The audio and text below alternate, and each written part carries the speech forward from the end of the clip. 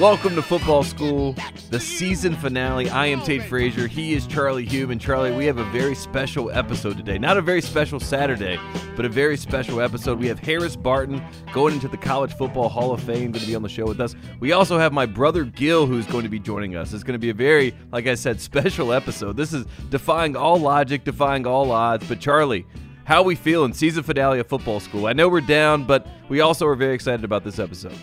Well, for this specific episode, this being coming off the sixth game of the season, a home game to Florida State. If I told you this is the last episode of the season, before this podcast began, you'd be like, either something really amazing happened or something really terrible happened. Yes, a tragedy. A tragedy. Unfortunately for all Carolina football fans, it is the latter.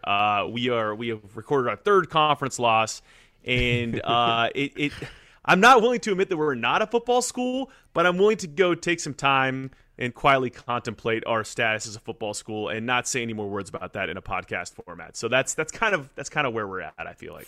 For all the listeners, we remember on the first episode of this podcast, we came in with a lot of promise. We said there was a three-pronged attack to this podcast. It was to win the Coastal Division, it was to go to Charlotte to beat Clemson, and then it was to go to the College Football Playoff and cement our legacy as a football school after we went to the Orange Bowl last year.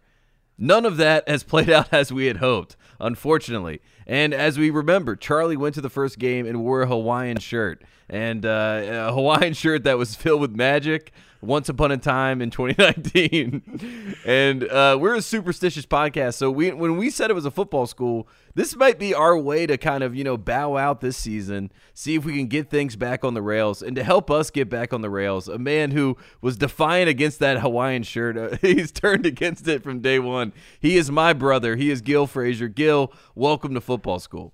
Thanks for having me. Good to see you guys. Gill, I said this to Tate earlier. I said this to Tate earlier. Is this entire podcast a giant Hawaiian shirt? Is that what we did this season? Pretty much. I'm still very bullish on the program. Okay, I'm optimistic. I'm Tar Heel born. I'm Tar Heel bred. When I die, I'll be a Tar Heel dead. So, look, we still have hope. We're 3-3. It could be much worse. When before Matt came back, we were what 2 wins, and Nathan Elliott was the quarterback. No offense to Nathan Elliott, great guy, but we're in much better shape now. The future is still bright. Yeah, I mean, great guy is probably the way that you would describe our program. And as I do a bit on my show, whenever you say someone's a good guy or a great guy, they're usually a loser. You know what I mean? Or they're not doing so great when you're talking about sports people, right? You know what I mean? It's kind of like he just got fired, but man, he's a really, really good guy. Larry Fedora, the era ended. I had given up hope on North Carolina football. As you guys know, Butch Davis, I bought the Kool-Aid. I drank the Kool-Aid. I was all in on Butch Davis. I was in high school. You guys were in college at the time. It was a 4-year window where we really thought that we were on the precipice of, being a real football school. And then that went away because of the NCAA. And then Matt comes back. There's limited hope, but we all were at the South Carolina game. We saw Sam Howell make magic happen. What's happening with Sam Howell, Gill? Can we just talk about that first and foremost? Because, a lot of people thought he was going to be a Heisman contender. Right now, he might not even be a third-round pick. Yeah, well, I think a lot of it has to do with the receivers on the outside not stepping up for Sam. I mean, I think last year he spoiled with Diami. Chaffrey is that guy. I'm still telling you, I believe in Chaffrey Brown. And I think when Chaffrey Brown turns it around, that's when this team will turn it around. So he makes the plays in practice. He just they got to build his confidence. They need to give him some early catches early in the game. Let him learn how to catch the ball in a game situation. Right now, he's got the yips. He's got one catch. He's got one catch for 75 yards for a touchdown. That's it, one catch. But then he's also had like 5 important drops that we really needed. Yeah, so I mean, and each of those drops were touchdowns. I mean, pretty much. So or 70-yard pass interference calls, but in college you don't get that. So. I really think the offensive line has done Sam no favors. The receivers on the outside have done Sam no favors. And, it's hard when you're Sam Howell to get comfortable back there. I mean, Stacey Searles, the offensive line, they got to get right. That's what it boils down to, in my opinion. Ooh. Like I love we've gone immediately to granular because this is like Gill Frazier's wheelhouse. Like this is what you come to the Gill for. Like he's gonna give you the next level of analysis. He's gonna give you the synthesis of everything you can find on the Inside Carolina message board. I'm willing to get granular with you both tonight, but just for a second, I think it's worth stepping back and just looking at how we arrived at this place. Because I think really it's a product largely of the fact that we had the first 2 seasons with Mac Brown went far better than anyone could have ever imagined. Like, to Gill's point about winning 2 games with certified nice guy Nathan Elliott. Like, the first year, winning 7 games, winning a bowl game with Sam Howell as a true freshman playing quarterback, that really wasn't supposed to happen that way. And I think a lot of that, as we look back now, we look back at the season where we almost beat Texas A&M in the Orange Bowl, and we did that without the running backs and the wide receivers that got us there, largely outside of Daz Newsome. I mean, there was more talent on those rosters than we thought there was. And so then you win those 9 games, you come into this season, and everyone, I think we've had this discussion a number of different ways on the show. It's like the preseason hype wasn't entirely unwarranted. It's just that, everything that's happened since then has been entirely confusing, shocking, disappointing. Like, Gil, we talked a little bit about this midweek. Like, who do you pin the responsibility on? Like, is it a player thing? Is it an assistant coach thing? Like, and how do you hold those people accountable for it the rest of the season and in the off season? That was a question directed at you, yes, Gil. Sorry, my internet was it's going out. But repeat the question. Is it boiling down to an assistant coach, or is it a player, or you're getting granular, but I think it all goes back to the Hawaiian shirt, to be honest with you. I think you showed up in Blacksburg in that godforsaken Hawaiian shirt. In black, come on, man! Like, and then you wore it again in Atlanta after I repeatedly told you not to. Just defiant as all get out. Then you come to the Duke game at home. Okay, like, I think we could put a squad together and beat Duke. So that really doesn't. Charlotte beat Duke, right? So yes, beat Northwestern, but Nebraska, who lost to Illinois, beat Northwestern by like 70 points. So they're not very good. And so really all 3 L's, Charlie Hume was in attendance. So is it the Hawaiian shirt? Is it Charlie Hume? I don't know. That's what it comes down to, in my opinion. I don't know if it's a coach.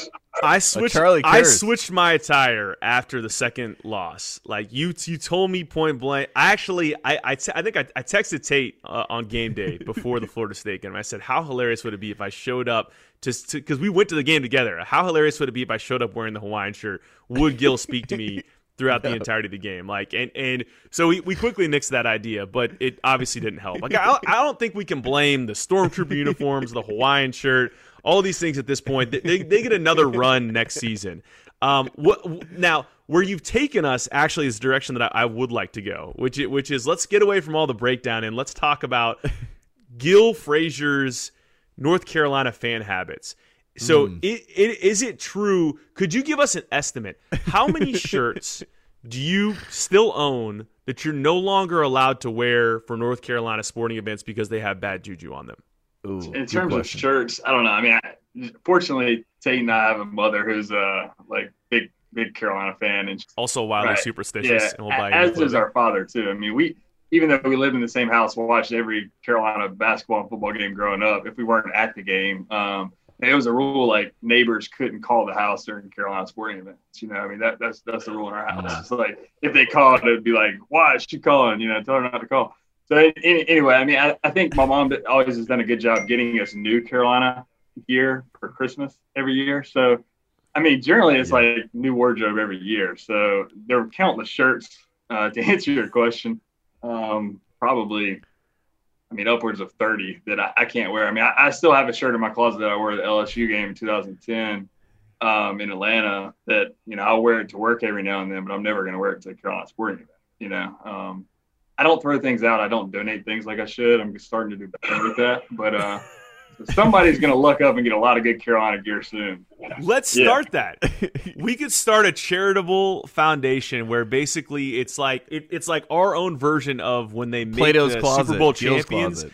Yeah, Gill's Closet. It's like when they make the Super Bowl champion shirts that for the team that loses, and they have to mail them to some far-flung place where they need T-shirts. That's what we should do with your bad luck Carolina shirts. That's perfect. Yeah, send them to California. Yeah, let's do it.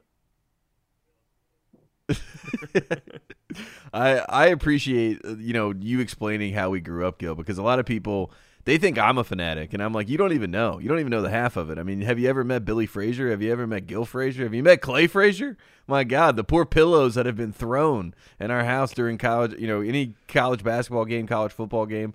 I mean, there's a lot of passion that goes into it, but as we look at Mack Brown, Gil, I mean, you were old enough to remember the first time that Mack Brown was around. How much of that have you been skeptical the whole time? Have you been able to enjoy any of Mack Brown? Because I drank the Kool-Aid, going into the Orange Bowl. After I saw Javonte Williams run over a guy, that confirmed all my suspicions that, okay, Mack Brown has something going on here. But then, the smart part of my brain kicks in and says Larry Fedora recruited Javonte Williams. And Javonte Williams is a 3-star recruit that would never probably get recruited by Mack Brown. So where are you in the Mack Brown? You remember the first time. Where are you in 1.0 versus 2.0? I mean, 1.0, I was still young, but at the same time, that was like the first major sporting event I ever went to. I mean, it wasn't the first major sporting event, but first major football sporting event I ever went to. 8 years old, and went to Judgment Day against Sparta State.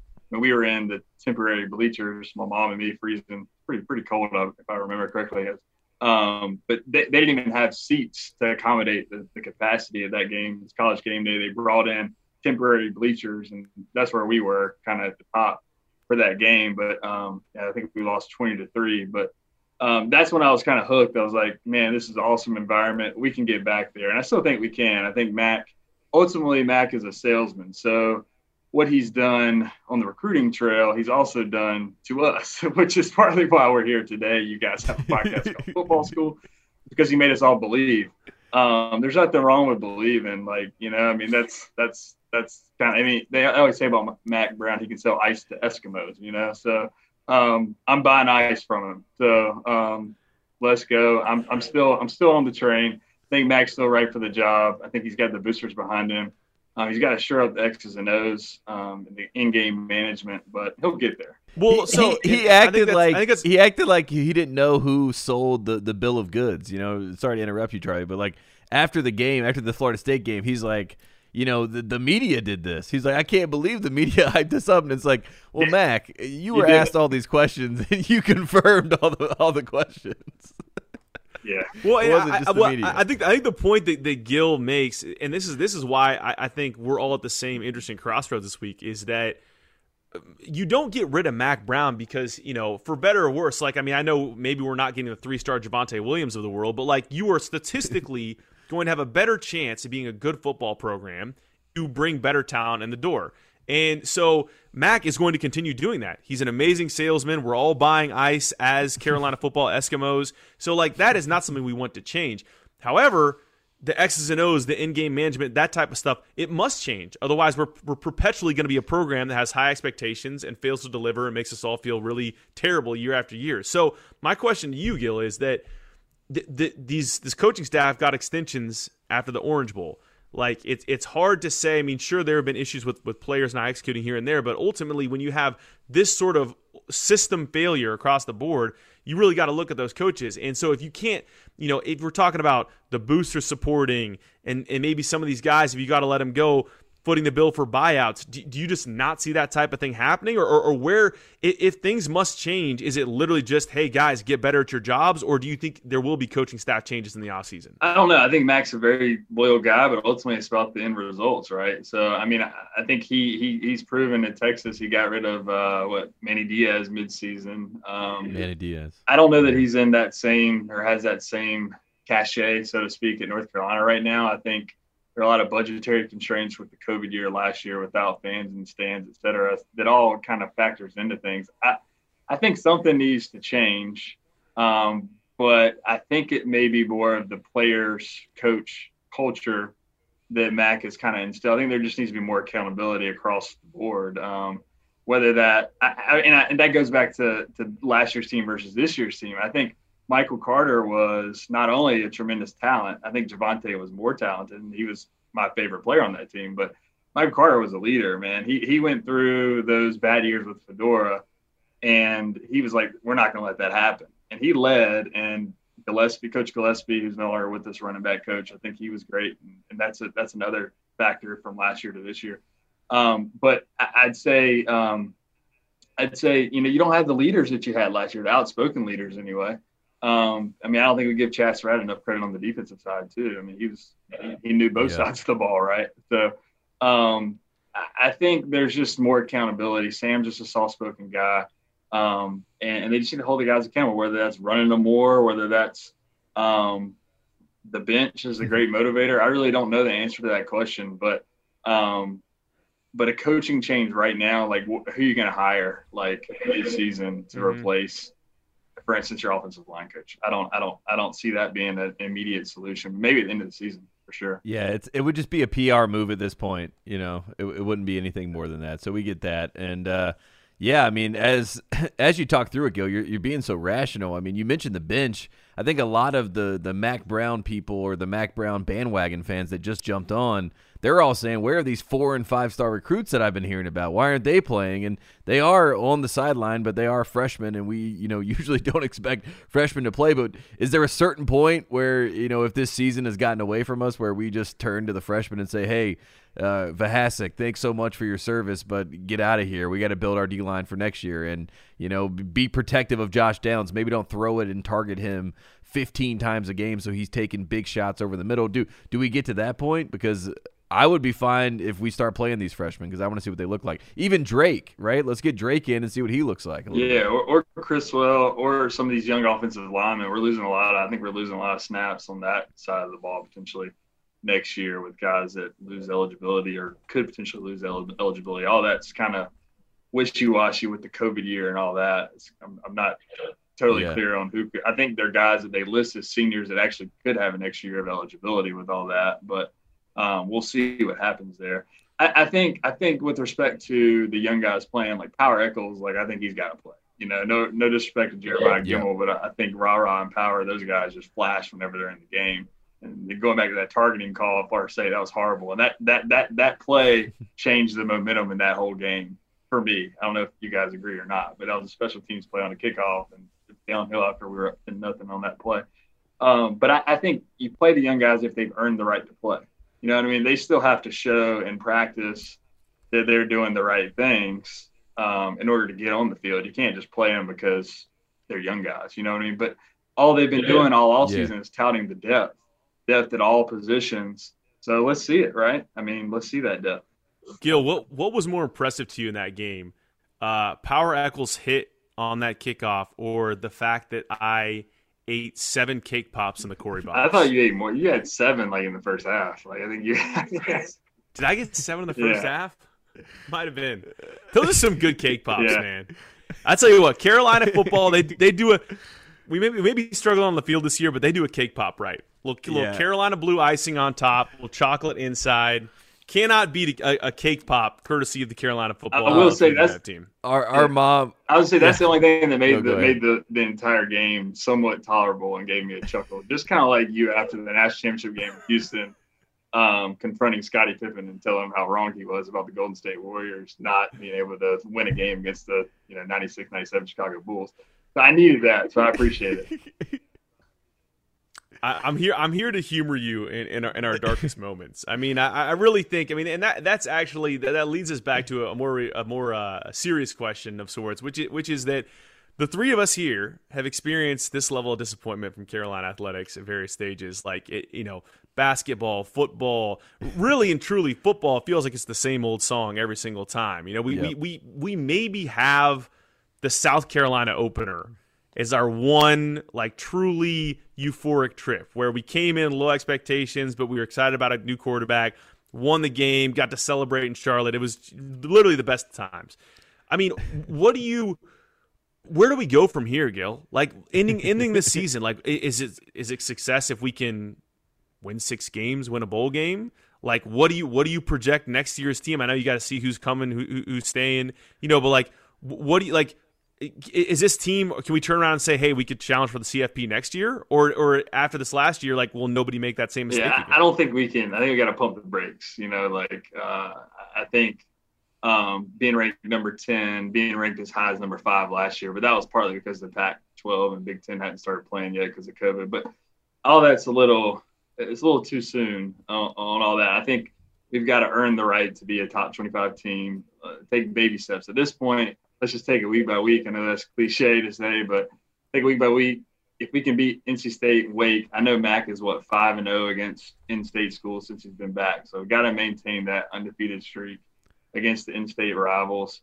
And then I think, making a decent bowl game, who knows, the Coastal is chaotic. I think the curse of death not only was a Hawaiian shirt, but being picked to win the Coastal. Any team that gets picked to win the Coastal, falls flat every year. So I think ultimately going into next year, we don't want to be favored. We're better as an underdog. We're better as the hunter instead of the hunted. I mean, it just goes back to me, 2014, that team had talent and underachieved. I think they won, 6 or 7 games, played in the bowl game in Detroit.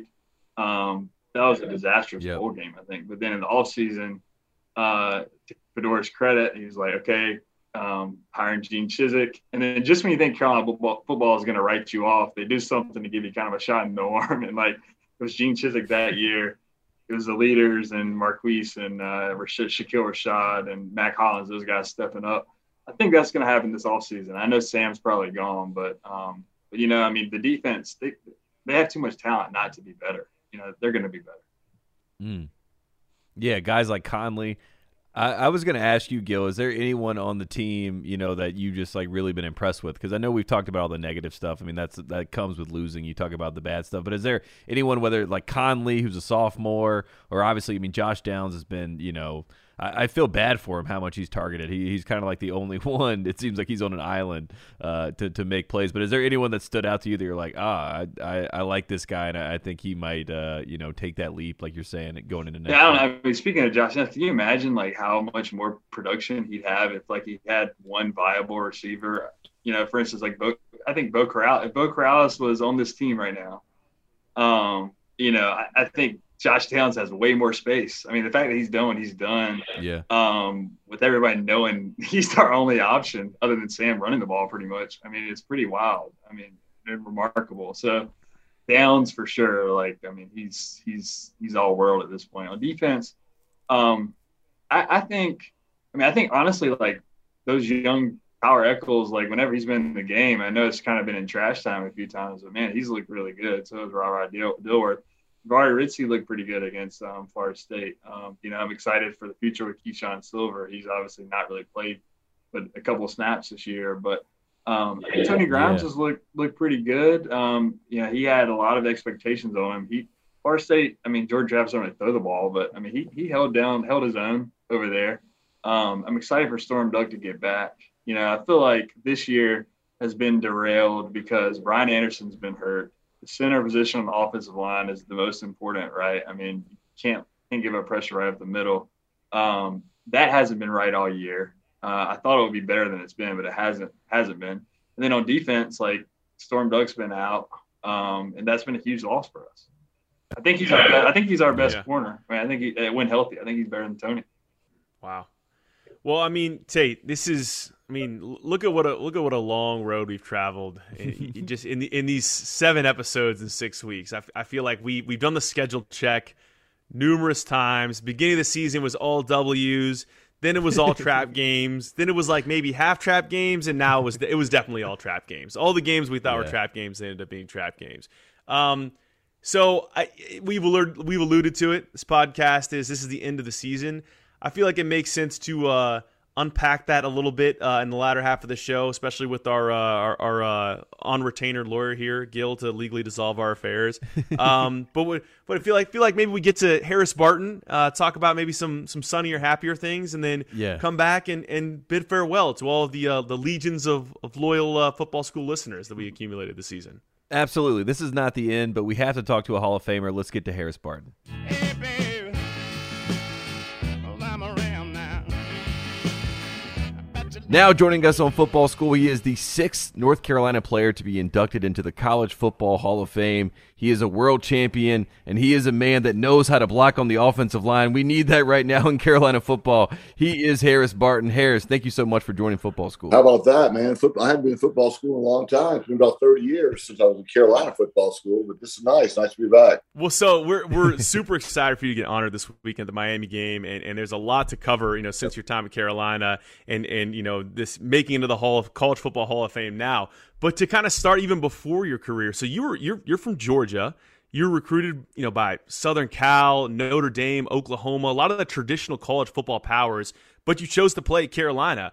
What kind of made you initially fall in love with Carolina and decide to go there over some of those other schools? Well, when I was being recruited, my father came to me and said, listen, 2 rules. First rule is you can't go to any school in Georgia because you'll never leave home. And that ruled out Georgia and Georgia Tech. And then he said, you can't go to any school in California because you'll never come home. And so that ruled out USC, UCLA, and Stanford. So I looked around, and I really wanted to get an education. And I thought I'd go to North Carolina to get a great education. It's very difficult to get into from out of state. You guys know that. But I thought I'd get an education and move back to Atlanta and work for Morgan Stanley or Goldman Sachs or Coca-Cola. But it turned out I was a pretty good football player and ended up getting drafted out to California. And my dad's right. I never did come home, right? I'm still out here. Your dad knew from the start. And can we just talk about that time in North Carolina? Because, we were at that time really a football school. We had a lot of talent like yourself that came through the program. And obviously, Lawrence Taylor is the one that, a lot of people beckon back to. That's when my mom was in school at North Carolina around that same era. So can you just talk about, just North Carolina football at Lord? Did you have any knowledge about North Carolina football, or were you coming there to try to make a legacy, make some tradition? Because we're trying to find that tradition and legacy as best we can. Yeah, no, I really wasn't. I really honestly chose North Carolina because of the education. Dick Crum sat in my living room and talked about how great the education was going to be, and I was going to play on a great team, have a great opportunity. And the first couple of years I was there, I was redshirted my first year, but we were pretty good. We had good squads. We just couldn't get over the hump of beating a Clemson or a Florida State at the time. So that was discouraging. But we had great offenses. We had quarterbacks like Kevin Anthony and Scott Stankiewicz, and we had great running backs. Kelvin Bryant, Ethan Horton, Eddie Colson was a great fullback for the team. We had great receivers, really good defense, but we just couldn't get over the hump, to be a legacy, right? And the big problem was we were good enough, but the basketball team was so great at the same time, and so it was, it always seemed like we were fighting that basketball program, but they earned it. They earned the right to be the number one team at the school. So it was an uphill battle, and I felt like we made some good headway while I was there. But I think now they're trying to do it again. I think they're doing a much better job than we did back then. Well, so and it's interesting. So you came in. Is it true that you were recruited to play defensive line? And then was it John Matsko? I think he's the current offensive line coach for the Washington NFL team. Moves you to center like that first summer of practice.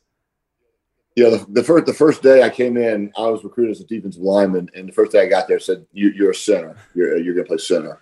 So they stuck me on the scout team in that long summer. And another guy that's in the College Football Hall of Fame, a guy by the name of William Fuller, was a guy I played against every day. Wow. And he used to beat the crap out of me. It was not even close. And that's where I saw how greatness was. And William Fuller really kind of taught me that. I played center my redshirt year, and then the first year I was eligible to play, one of the first games I played in was at Clemson, so I was able to block against William Perry, the refrigerator at Clemson, and I played 2 years at center, and then I was moved to left tackle. Yeah. Wow. There's so many anecdotes. We have a Lee Pace story that, said that your roommate, Pat Crowley, had said at one point that you woke up in the middle of the night working on your pass sets before it came against the Citadel. Can you just talk about the college version of Harris Barton and how you lived your life in Chapel Hill? Because I think we all beckon back to our time in Chapel Hill because it was such a great time. Yeah. I went in with high goals, and I wrote those goals down, and I tried to achieve them every day. And, the goals were, hey, first year, you want to make the traveling team. Second year, you want to be great. The third year, you want to be, some type of All-American. And, by your fourth year, you'd be like to have an opportunity to play in the NFL. And those were goals that I worked on. And what was shown to me, by guys like William Fuller and Dave Drexler, who was a great offensive lineman, Brian Blados, hey, hard work, man. You got to be hardworking all the time. You got to be constantly prepared for your opponent, no matter who it is, because at any one time you can go out there and fail. And so I was kind of maniacal about my preparations for games and the way I did things, how early I got to the stadium, working on pass sets every day. And it ended up working out for me. But I was the same way with school too, because I figured that there are three things you could do in school. You could party, you could play football, or you could get a great education, but you can only do two of them and do them well. And so I was determined to be a good football player and be a great student. And, I did party some, but that wasn't the main focus of the school. And I had great success. It was matched up with great coaching, John Matsko, and then later on, Bill Stewart came in to coach me. And those guys taught me how to play the game. So just in talking about the culmination of those 4 years, I read this earlier and I thought it was a misprint. You ran a 4.79 second 40-yard dash at the NFL Combine as an offensive lineman. How? How did you do that? You could scoot. It was that's pretty good. It was fast, and that's kind of what put me up on the board as a first round pick. A lot of teams looked at me as being between a second and third round pick. And when I went to the Combine, and I did the bench press, I think like 40 times, which was way above average. And then I ran a 4.79 40. That immediately got interest from a lot of people, including San Francisco 49ers. At that point in time, they were a West Coast offense, and they were looking for light, fast offensive linemen that could, cut people down and get running backs out into the open. And I fit their style immediately. And can we talk about that? Because you go 22nd pick, you go to play for Bill Walsh. When you talk about the coaches in football, there's, Bill Belichick is what people would say today. Then there was Bill Parcells, and then obviously Bill Walsh, and you hear the stories about his greatness and what he was like as a head coach. What was it like to be that kid, to get that phone call and say, wow, I'm about to go play for Coach Walsh? I mean, that's a pretty big deal. Yeah, it was a big deal. It was cool. I never forget where I was. I was sitting in that, there used to be a bar in Carborough called Martini's.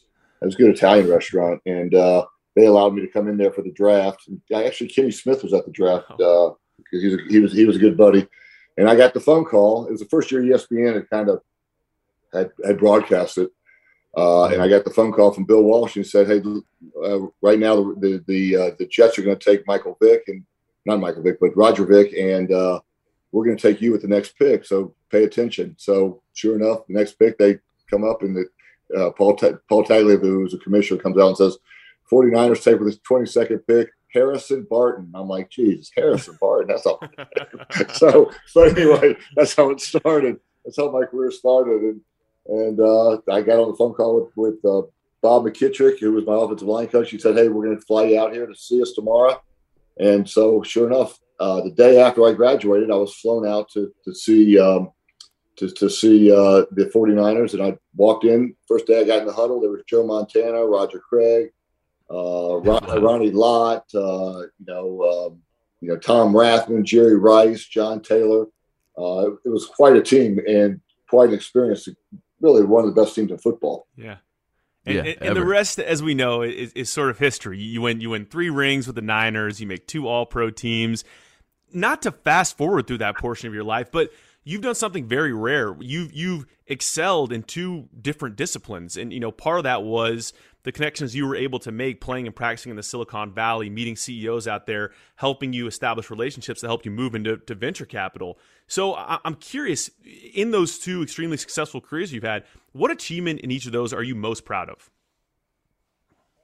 I'm most proud of when I had difficulty or failure, I got back up and got back on the horse. Certainly not every game when you play in the pros or in college, you're going to win every battle or you're going to win every game. And it takes a lot, man. When you get your butt kicked and you got to get back up on the field, get back on your feet and play the next game, you have to be strong. You have to be, dedicated and to make sure that you are going to be great again. And the same thing happened in business. I had a successful business.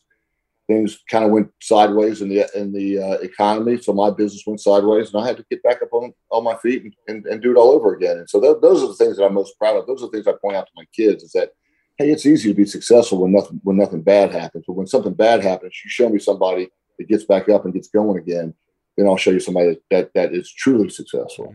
Mm-hmm. That's a North Carolina lesson right there. I'm glad that you went to North Carolina. sharing good wisdom. We love to see that. Because, just because we fast forwarded, a little bit through the football career, I want to go back to you getting the Hall of Fame call because Archie Manning, right, was the one that gave you that phone call in January. And I'm sure that was you're fortuitous in that you have all these legends around you at all the time. It might be something to do with you, Harris. No. Archie Manning, he's been great with this whole process. I mean, I've known him from afar for a long time. I mean, he was my hero when I was growing up in Atlanta, playing for the Saints. And we became friendly. And he at one point in time, I don't know, maybe 10 years ago, he said, "Hey, Harris, you need to get the athletic director at North Carolina to get you on this Hall of Fame ballot because that's the only way you're going to get into it. And I certainly think you deserve it." And so Bubba was great about it. Bubba worked hard on it. I had a buddy of mine, Dan Burmeister, who helped write letters. Bubba called me and said, "Hey, you need to get 2 letters written." I got one written by, Mac Brown wrote one of the letters and Ronnie Lott wrote the other letter. And then it was actually Christmas Day, Archie Manning called me. I was in Hawaii during the pandemic. And he said, "Hey, you know what, get ready. You're going to get a notice that you had been nominated to go into the 2021 class of the College Football Hall of Fame." And you know what, when you get that call, you kind of start thinking about your high school coach. You start thinking about all the guys you played with and your pro players and your high school buddies and, your family. And it just kind of brings it all back, into it kind of closes a circle. And I'm super, super joyous. Super joyous. And it's going to be kind of cool this weekend where 1/3 of North Carolina's College Football Hall of Famers are going to be in attendance. Mac coaching the game, Dre Bly coaching the secondary, and you're going to be there to be honored. Does it make it that much more cool to know that you're part of, there are a lot of other universities that I'm sure have, a countless number of inductees, but you really made a huge stamp on the North Carolina football program. Does that make it more special for you? Yeah, it does. I mean, and having Mac, who didn't even coach me, kind of nominated me, that means a lot. And, actually William Fuller's going to be at the party as well. And Don McCauley might show up as well, too, who are also Love there. And so, just to be in the North Carolina, a representative of the North Carolina Tar Heels in the College Football Hall of Fame means a great deal to me. I mean, I'm so honored that it's like you walk among giants. I mean, it's just an incredible experience. And they send you a little plaque that's, with a football, and the plaque says something to the effect of, since 1856, 5,400,000 people have played or coached college football. And as of 2021, only 1,000 of them are in the Hall of Fame. And so you start to do the math on it, and it's like, dang, man, and I watch football on Saturdays, and I'm like, man, there's some good players out there. And to be known as one of the best ever, it's humbling, very humbling. Yeah, and to do it while wearing Carolina blue, which, I think a lot of people, like you said, they de facto go to, well, Harris must have played basketball in the Hall of Fame for Carolina. It's good to have that for Carolina football. Yeah, thank you. Thank you very much. Absolutely. We didn't want to talk too much about it. We do want to bring up this current season, Harris, because you are the expert. You said you're watching college football on Saturdays. UNC football right now, we're 3-3. We had, preseason, we're top 10 expectations. Is there anything, because Charlie and I we've talked about it ad nauseum at this point. Is there anything that you're seeing, or that you've noticed from this season that you're like, I hope we can figure this out and then get back on the right track? Yeah, I watch the team practice in the off season, and I watch them practice in the preseason, and the quarterback's great, offensive line's great too, defensive line return a lot of stars. It's just they just seem to be missing that one key play, that one key tackle that stops the team on 3rd and 10. The one drop ball that the receiver, if he catches it, he goes for 7 and the game's out of reach. And those are the plays that make a season. Those are the plays that make a team. And so they've got to figure that out. They got all the talent in the world. They got great coaching, good special teams. I mean, great fan base. Play well on the road. Score a lot of points. They got to stop, but they just got to make those key plays when time is there. You can't drop the ball. You can't, miss the sack. You can't, let the guy run by you in the secondary and be wide open. it's a very, very competitive game, and you got to be ready. And from that offensive line perspective specifically, because that I think is one that's not easy to evaluate or understand unless you've played the game or have someone who's taught you who's played the game. And I think that that for us, we have 5 guys returning from a team that made the Orange Bowl and nearly won last year, and so it's just been a bit of a head scratcher, why they've played the way they've played. So I'm curious from your perspective, when you're playing with a unit with 5 guys that are playing really well, what are sort of the hallmarks of success there? And when it breaks down, how do you kind of turn that around from a whole unit perspective? Yeah, well, you operate as a unit, right? And you study as a unit, and you practice as a unit. And so when things break down, you should come together as a unit and try and figure out what went wrong. Now, one of the hard things about the Carolina offense is they get that run pass option. Okay. And when that doesn't work and they go to straight drop back, it's a different type of pass routine. It's a different type of pass pattern. And so when you get behind, 10 points and you got to come back in the fourth quarter, the other team's not going to pay attention to the run pass option. They're going to just blitz, and they're going to bring people off the edge, and they're going to try and get to the quarterback. And so they haven't had the benefit. If you're up 21 points, then of course you can do anything you want, and the offensive line's going to look great because they're going to be mashing people on the run game. And you know what? They're going to have some quick drop backs and throw to the receivers. So they've had a little difficulty this year in falling behind teams, right? Like I was at the Virginia game; they were down at half, right? So that now you got to come back, you got to change your offensive line schemes, you got to change the way you pass block, and so that's what's hurt this offensive line. I think they got good tackles. The center I know has been off and on, and the guards seem to be pretty strong too as well. But it's just they've got to come together. They've got to come together in order to get a couple more wins so the team can go to a bowl. Yeah.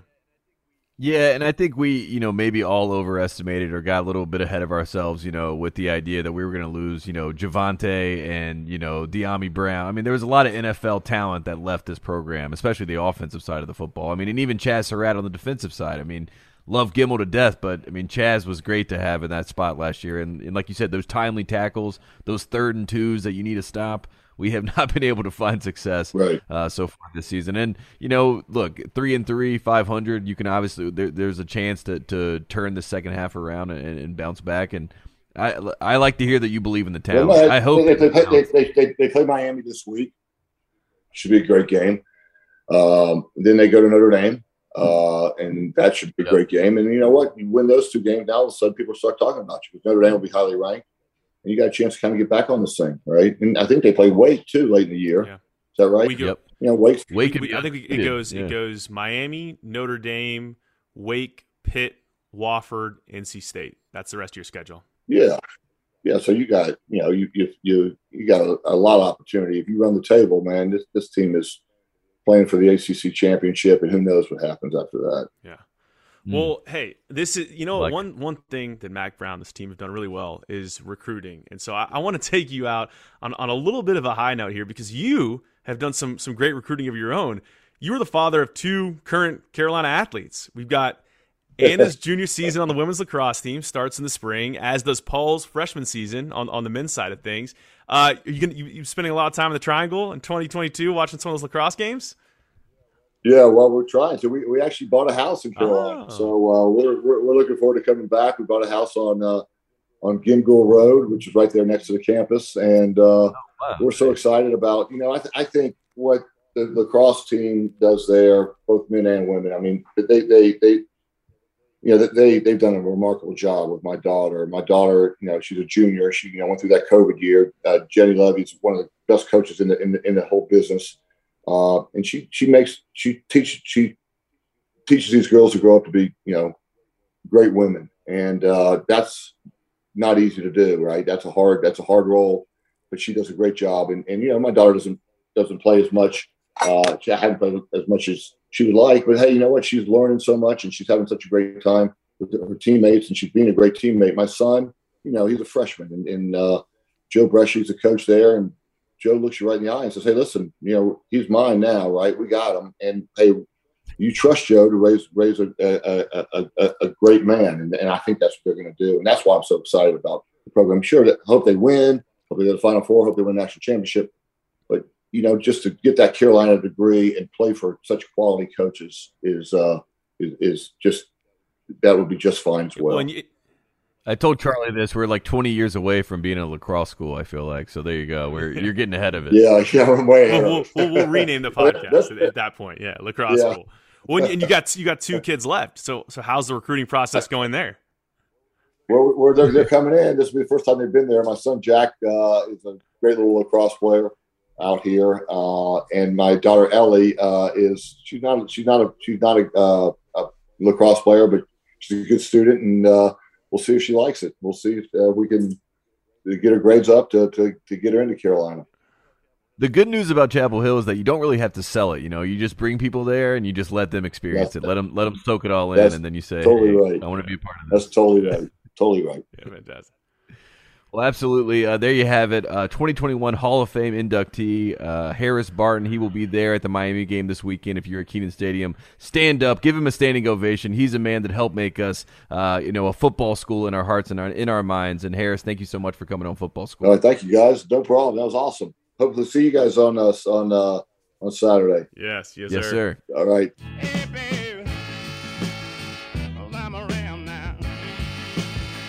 I bet you like to do. Wow, and there you have it. Hall of Famer Harris Barton. I mean, that'll get you fired up, Charlie, for, that's a real football school guest right there. I mean, that made me feel better about the program. He said he was on the precipice of being a football school during his era, so it's not like it's far-fetched. We're right there. We're right there.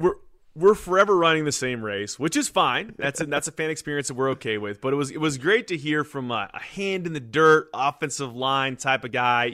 Some good insight on the current team, and also just like to step back for a second and be a little serious here, a little bit of there was some inspiration in there about how to handle yourself in times of adversity in life when you need to kind of get back up and figure out what your character is. That was a very successful guy. Clearly he embodies those type of virtues, so it was cool to hear from him. So yeah, Harris Barton, congrats on the Hall of Fame induction. And I'm a sucker for anyone that says that North Carolina is an academic school, right? That's the reason that he went there. And as much as, this podcast is called Football School, a little tongue-in-cheek, but at the same time, we got the history. First forward pass, Lee Pace wrote a book, if you want to go read that, if you don't believe me. There's a history behind this. We got Lawrence Taylor, the inventor of the sack. These are all football school qualities, but at the end of the day, our Hall of Famer, Harris Barton, came for the academics. So you can make all your jokes all you want to, but getting that degree from North Carolina still means a lot. But Charlie, we got the elephant in the room here, which is this is the season finale of football school. So we gotta explain to the people, peel the layers back. We got Gill here, our legal representation, to make sure that all things are ducks in a row here. Gill's shaking his head as soon as I say that he does not represent our legal interest at all. But Charlie, the season finale of football school, why are we doing this? Why are we stopping down right now? Yeah, I mean, and Gill is absolutely on legal retainer, and you're all part of our client attorney privilege conversation that's happening live right now over the airwaves. So, consider yourself subpoenaed in the event that we need to go to court for some odd reason. Yeah, I mean, as it relates to this podcast, I think that the famous tale of Alabama fan Harvey Updike, who nice. See, this is why we're a football school, because you can relate to Harvey Updike. You can relate to Alabama, who confessed live on air on Paul Feinbaum's radio show that he'd poisoned Auburn's Oaks at Toomer's Corner, and his justification was that he just had a little bit too much Bama in him. And I love that explanation, that line so much, because it really is. Mock us all you want in terms of our dedication to this school's football program that people do not see as a football school, and we very much do see it that way, is we live and die with this program. And it hurts when this program loses a great deal. And when this program wins, it's the best thing in the entire world. And so here we are. We came to the season. We had lofty expectations, as we always do. And we've been punched in the face a couple times, and it does not feel good. And so we're sitting here now, and there are a lot of other people who are listening to this podcast right now who are in a very similar boat, who love this football program and want nothing more than for it to succeed. And that's not how the season's gone. So we're going to give you your time back, because we need to take a little time to do some quiet reflection. And honestly, because I'm not entirely convinced that we're not the Hawaiian shirt, that we may have jinxed this entire thing. I'm a little bit worried that us doing this podcast is the reason why we've lost all these games. We went to the Orange Bowl last year. Again, Javonte Williams and our entire team destroyed the U. And I think, around that time in 2020 in the fall, we all looked around and we said, wow, I mean, this is Carolina football that I signed up for. And we've had these moments before. I remember when Ja'Cory Harris threw 5 picks when he was a Heisman candidate, when he came to Kenan Stadium. These are moments in time where you're like, okay, we're gonna finally get over the hump and we're gonna make things happen. And like you said, Charlie, we're superstitious here. And, Gill and I mean, we can't help it. I knock on wood 3 times if I see wood. That's just who I am at the end of the day. And with North Carolina football, we called a show football school. We came out talking about the college football playoff. We had a Heisman hopeful in Sam Howell. And now 7 shows into the situation, we really don't have any of that anymore. But we do have the times that we had together, which were great times. And I think that's, to be honest with you, it's kind of the Carolina football experience. It cements the whole concept of being a Carolina football fan. And we'll still come back. We'll still be here. And that's what Carolina football fandom is really all about, because you don't always get to enjoy the spoils, but you get to enjoy the conversation about, man, it's possible. It's right there within reach, and sometimes you just don't get there. That could not possibly be better stated. That is Carolina football, the fan experience. It's the friends you make along the way, and they are the best of friends. And look at us, for how many years we've known each other and worked in media and various faculties. And here we are finally getting to do something together that has made us happy, and we've enjoyed getting together on a weekly basis. And you know what? Didn't turn out the way we wanted it to, but we're not going to stop believing in this program. And this is not a goodbye forever, okay? Hopefully this is just the end of this season, as it relates to us being a football school. And we will recollect ourselves, and we will be right back there believing in this team and its potential next season. It's just that now is the logical time for us to say, okay, it's time to bow out. It's time to see if we were the jinx, whatever it was. But even with all the losses, I will forever appreciate having gone on this journey with you, Tate Frazier. So thank you. Yeah. This has been a fun first season. Absolutely. And, we're still a football school. I mean, this is no concession. We are not backing down from that point. We are a football school. As I said multiple times on the show, the first forward pass. What is your favorite thing when you're at home, the casual fan? You love watching people throw passes. You love Justin Herbert. You love Pat Mahomes. You love Tom Brady. That's us. We did that. We take credit for all that. That would have never happened without North Carolina football. So, again, you're welcome. That's all we can say when we talk about college football and North Carolina, and we have them in the same sentence. But hopefully this is a reverse jinx. I learned this from Bill Simmons. Can we reverse jinx? Can we stop this podcast down? Can we stop the season? And then can we turn our season around in college football and make us be, it's coastal chaos, Gill, right? We always have a shot in the coastal. Is that true, or am I being being too optimistic? Yeah, we always have a shot. I think the schedule makers did us no favors. We've had 5 ACC games. No other schools played more than maybe 3 or 4, but part of that's and we lead the nation in trap games too. That's right. That's a stat. Yes, 7 trap games. Most trap games in the nation. Yeah. No, I as a listener and one being made to be on this podcast against my will because I lost the bet at halftime of the Florida State game, and because I'm That's how dedicated you were, Gill. You were like, I will literally come on this podcast, my worst nightmare. That's how. Yeah, please tell the story. Can we stop there, because actually this is a good little behind the scenes moment, because prior to that bet being made, and I'm very sad we lost, but if the one silver lining was Gill coming on this podcast, it had to be done. So, but prior to that, I asked Gill once again my weekly plea to him, please will you join the podcast? And Gill Angels in the outfielded me, I think is the proper term there. He told me that he and his mother Billy would come on the podcast if we won the Coastal. Oh, hey, I'll come back and be your dad if the Angels win the pennant. What is that, man? So, I mean, it's actually, this is the version of Angels in the Outfield where it all just goes to shit quickly, and then the dad just has to come back because the kids can no longer be in foster care. It's a much darker Angels in the Outfield, the alternate timeline. But here you are anyway, and we appreciate that. Yeah, I loved it, Gil. We needed you here. I've enjoyed listening in, to the show the past however many weeks, 6 or 7 weeks. Sorry to see it go, but again, I do believe we're a football school. I love Carolina basketball. I love all Carolina athletics, but my heart lies with Carolina football, and I just want them to be, I want them to make it to the top, to the pinnacle, so to speak, sooner or later. It's going to happen one of these days. But as you said earlier so well, this is Carolina football. We've experienced this so many times in the past. Every time it feels like we're about to, we're on the precipice of becoming great, something blows up, whether it's NCAA or center being gone this year. Who knows? I mean, or an offsides call against Clemson. Yeah, well, I don't know.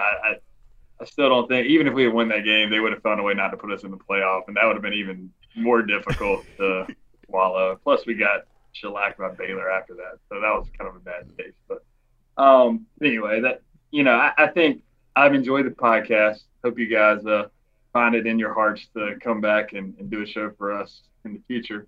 I don't think you guys should be dissolved to the mainstream. I think you should be distinct. You got to be the one. We're making 40-year decisions out here, not 4 years. So listen, Gill, it's very touching and kind as a friend, as a brother, as a fan of the show.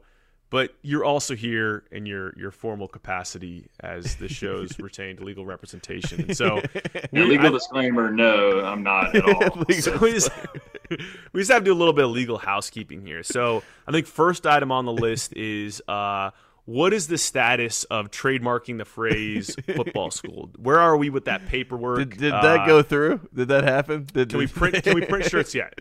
Was it unique enough? Can we sell the shirts we've already printed? I will make no representation as to any of that. That's he's about to plead the fifth on our podcast. That's the best case scenario. I haven't been retained for any of that. So, well, let's just say theoretically that you had been retained. What type of legal advice might you offer us as to whether or not we can sell shirts with the trademarked football school wordmark on it? I'll get you in touch with a good IP trademark attorney after the show. Oh, I appreciate that. I appreciate that. I think that'd be great. We thought that you were doing the paperwork. Tate knows one. Tate, what other legal items we need to resolve here? I feel like what can we run through with Gill here? Because I feel like there has to be more legal entanglement than just the trademarking of football school.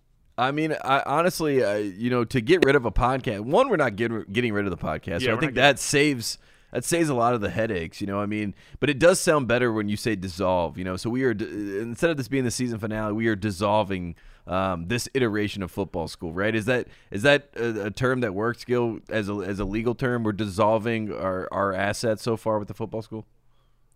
Yeah, that works. I mean, I prefer suspended. It's not necessarily a legal term, but dissolving means it's kind of done, but let's just suspend it, and then you bring it back when the time's right. So I think ultimately, that's great legal advice right there. Legally, illegally, whatever. I think the only thing that needs to be done is Charlie needs to burn the Hawaiian shirt, and then I think the good people will return. That point, I think that's a good point. You mentioned earlier, Charlie. Yeah, he mentioned earlier about having thought about wearing it to the Florida State game, and the fact that it even subconsciously or consciously crossed your mind about wearing it means that it was with you at that game, whether it was physically on your body or not. On your person or not. So I think ultimately you're responsible for the 3 losses. So either you don't physically show up or you burn the Hawaiian shirt, then I think we're good. Well, this actually gives me a great idea for some football school spinoff content, because do you remember on ESPN, I don't know how many years ago this was, where Lou Holtz and Mark May would argue like attorneys for different teams? Yeah, that was you remember this? Yeah, that was awesome. Yes. Yeah. So I think Gill should be the presiding judge over Juju Court, where you bring because this is really pulling back the curtain a little bit here, but I had approval in one group text to wear the shirt, and I had denial in another group text. So it would have been really nice if we could have brought this issue to a court where we could have some real resolution amongst fans. Gill probably shouldn't be the judge because he's going to be very pro everything has Juju on it. But yes. I think there's a legal capacity for you there, Gill. Yeah, well, I think ultimately one group obviously was a bunch of yes men that weren't going to tell you what you needed to hear, and I'm just going to tell you what you need to hear. So, yeah, that's what you want for your legal representation. Shouldn't even. I didn't speak to you for a whole week, and only did that because I told my daughter that you might be at the game and she wanted to see you. So that was Gill texted me telling me he was still not speaking to me, but because I'd offered to make breakfast for his family at our home. Yeah, that's right. And he said, I'm not speaking to you, but I just wanted to let Amanda know so she doesn't make any breakfast. And then he said hashtag for Amanda. It's that's kind of you too, Amanda, not to me. Please speak to me again, Gill. He took a week. He cooled down for a week. I mean, I will say, when Charlie told me he was going to wear the shirt to Atlanta, I immediately was like, Charlie, that is the opposite of the right answer as to what you do in this situation. So, I mean, I appreciated the idea, but I think that burning the shirt might lead us to win every game the rest of the season. I think that could happen. I don't know. Maybe I don't want to say you have to, because obviously you bought the shirt, but like maybe this is just a sacrifice you're willing to make, because I mean that's what a real football Harvey Updike got rid of a tree. You know what I mean? You can take down a shirt. Yeah. I can take down a shirt. You know what? And that's well said. That's a good argument. You know, he had a little ttoo much Bam in him. He killed a bunch of trees. I can. What are shirts made of? That's the wool of a sheep or something. Yeah, cotton. So I'm basically giving a sheep one of those like crazy haircuts you see on Instagram where like the barbers use the flames and all the shit like that. So all right, okay, I can do that. I just feel like I need a nice dramatic setting for it. Do I do it before the Miami game, or do I save it? Do I save it for Notre Dame? No, you do it. You do it before. Go, Gill. I was just saying the alternative could be like, I'll go ahead and get all my old shirts together, and you throw it in to my donation to Goodwill or Salvation Army or whatever else, and that way it goes to good use, right? That's good karma. That feels more productive, and you know what? That does. That's why you're on retainer, Gil. Look at you. Not on retainer. You're on retainer because you're doing wonders for the Football School Foundation, where we're helping people. I lost a bet. Strictly would like to be behind the scenes, but I lost a bet. I'm a man of my word, and I enjoy speaking with you guys, whether this is being recorded or not. So, well, it is kind of genius, Gil. I like your Goodwill idea, because we give those football shirts, those Carolina shirts, to Goodwill, and then we're walking around, and then all of a sudden we got more Carolina football fans, boots on the ground. You know what I mean? Maybe we even hand them out to some people in Oxford and Henderson. We just start giving them out. We need more foot soldiers. Yeah, I mean, let's do it. I love this. I actually love this idea. If there's one good thing that comes out of this season, if we have like a bad juju charitable donation sort of situation going on, this is good. I'm glad we workshopped this. We're going to offline the rest of this, because this is actually a really good idea. Although I guess if people steal this and donate clothes, that's probably a good outcome anyway. So take this idea and run with it if you're listening. Yeah, keep donating. Keep donating. That's what you're supposed to do. All right, so there you have it. This has been Football School, the season finale. Harris Barton, thank you so much for coming on. Gil, is there any last thoughts that you have for the Football School fans, for Carolina football? Anything else that you want to send us out on? We'll get the shot in the arm. Carolina football will be back. We're a football school. I'll leave you guys to your taglines, but I've enjoyed it. And until next time. Yeah. I mean, Charlie, tell them. All I have to say is, I have to say a few things, and it is, first of all, thank you, listener, for listening. You made an investment of your time in us. Hope you enjoyed the ride, as short-lived as it was, and we hope to be back soon. So thank you for that. And it's a 40-year decision. It's not a 4-year decision. It's not a 4-game decision. It's 40 years, okay? We all three of us in here made that decision, and that's why we were all going to go out there and be the one. Yeah, so get that towel out of your pocket right now and do like Petey Pablo, that white towel, and just swing it around your head, because we're throwing in the white towel for right now. But Football School will be back, and we will see you then. Hey, baby, well, I'm around now. I bet you like to do, 'cause I'm around now.